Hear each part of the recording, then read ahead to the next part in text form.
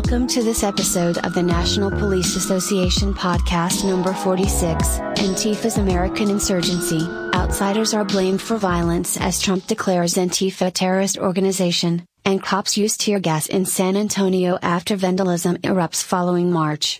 From Spectator USA, Andy Ngo reports we are witnessing glimmers of the full insurrection the far left has been working toward for decades. The killing of George Floyd in Minneapolis was merely a pretext for radicals to push their ambitious insurgency. In a matter of hours, after the video of Floyd began circulating the internet, militant Antifa cells across the country mobilized to Minnesota to aid Black Lives Matter rioters. Law enforcement and even the state National Guard have struggled to respond in Minnesota. Portland, Oakland, Los Angeles, Dallas and Atlanta are just some of the other cities waking up and finding smoldering ruins where businesses once operated. Nearly 30 other cities have experienced some form of mass protest or violent rioting. At least 3 people have been killed so far. Antifa, the extreme anarchist communist movement, has rioting down to an art. The first broken window is the blood in the water for looters to move in. When the looting is done, those carrying flammable chemicals start fires to finish the job. Footage recorded in Minneapolis and other cities show militants dressed in black bloc, the Antifa uniform, wielding weapons like hammers or sticks to smash windows. You see their graffiti daubed on smashed up buildings. ACAB stands for All Cops Are Bastards. 1312 is the numerical code for ACAB. Rioters reached the gates of the White House, possibly the most secure location on Earth. There, they chipped away at the barriers piece by piece while law enforcement struggled to respond. One Secret Service officer reportedly had a brick thrown at his head. Footage recorded at the scene showed him blood-soaked. Police were eventually able to repel masked rioters by using pepper spray and tear gas. That worked. For now, the militants uprising across the country want a revolution and they don't care who or what has to be destroyed in the process. If their comrades die, they are elevated as martyrs in propaganda. Death is celebrated. At its core, Black Lives Matter is a revolutionary Marxist ideology. Alicia Garza, Opal Tometi,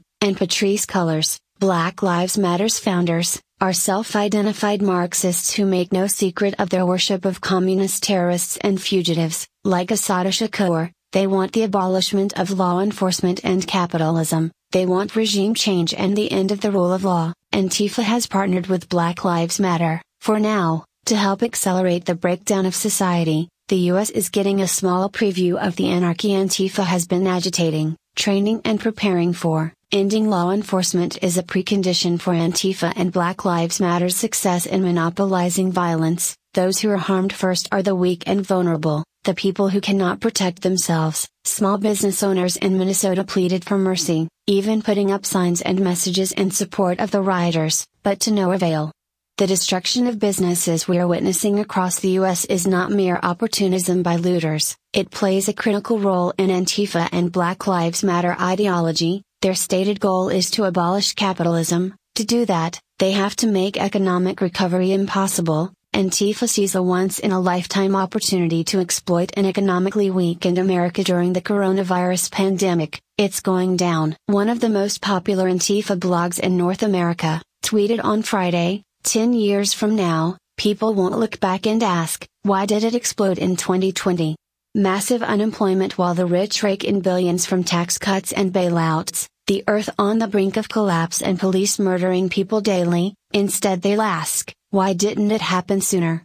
Antifa are taking actions considered extreme even among their own ranks. On Thursday night in Portland, rioters surrounded a vehicle filled with passengers and shot at it, hitting one person inside. The driver was able to escape but the injured passenger had to go to hospital for treatment. In Oakland, 2 federal police officers guarding a government building were shot in an ambush drive-by. One was killed and the other has critical injuries. The following day in Seattle, masked Antifa militants stole a rifle from a police vehicle before setting it ablaze. Media, politicians, the public, all of us, have underestimated the training and capability of left-wing extremists, who are united in purpose. All the parts of rioting serve a purpose. Looting and fires destroy local economies. Riots can overwhelm the police and even the military. All of this leads to a destabilized state. America is brave and beautiful, she is not invincible.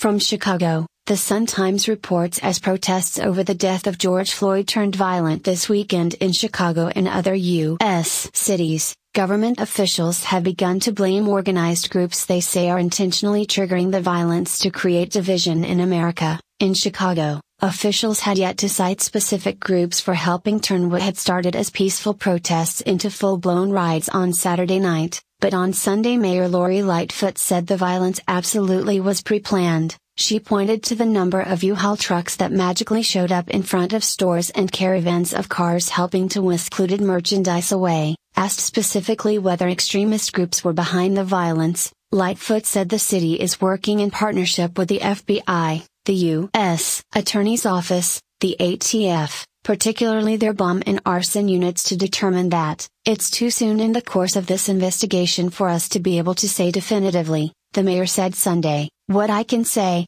there's no question that some of the destruction that happened last night, particularly the arson, was absolutely organized and coordinated. Chicago Alderman Brian Hopkins blamed outsiders for sparking the riots and looting that ensued. Despite hundreds of arrests, hundreds more violent criminals remain at large in Chicago, and unverified reports suggest more may be traveling here from other locations, with intent to continue the mayhem. Hopkins said in a statement, "Of greatest concern is the arsonists who remain at large, as their acts are the most immediate threat to life, as well as property, while their plans and intentions for today, and especially tonight after sunset, are difficult to predict with specificity. We must assume they will attempt to engage in more destruction and violence." In recent days, state and federal officials have offered differing assessments of groups potentially fomenting violence across the country. They've blamed left-wing extremists, far-right white nationalists, and even suggested the involvement of drug cartels, but the chaos of the protests makes verifying identities and motives exceedingly difficult. On Sunday,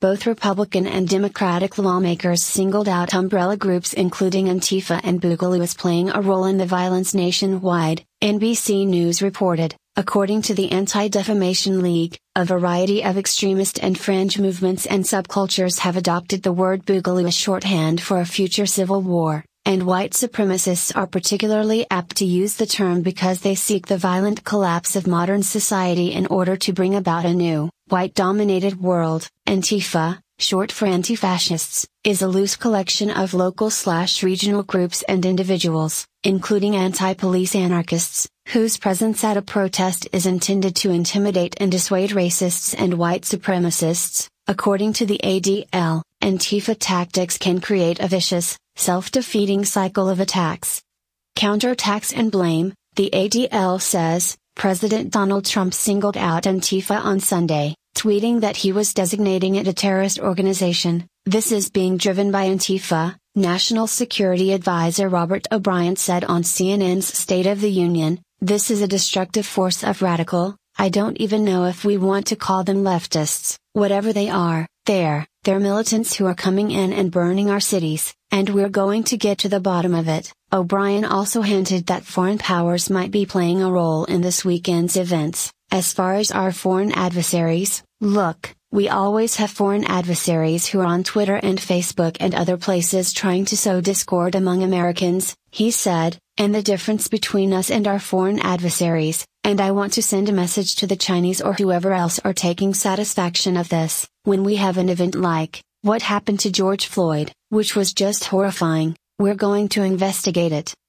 From San Antonio, The Current reports that shortly after the Saturday evening protest, a tense standoff erupted between a splinter group of the protesters and armed self-described protectors of the Alamo. After police in riot gear tried to break up deadlock, smaller groups appeared to move through downtown hurling rocks and breaking windows. Around 10 p.m., police deployed tear gas on Houston Street and near the Alamo. Twitter users also reported that police were firing rubber bullets. In a news release, city officials said they have declared a local disaster and issued a temporary curfew effective that will run until 6 a.m. Sunday and from 10 p.m. Sunday until 6 a.m. on Monday. The planned demonstrations from earlier today were peaceful and the organizations did exactly what they said they would do to keep others safe, San Antonio Police Chief William McManus said in an emailed statement. The situation was escalated by some bad actors whose only intent was to incite violence and cause destruction.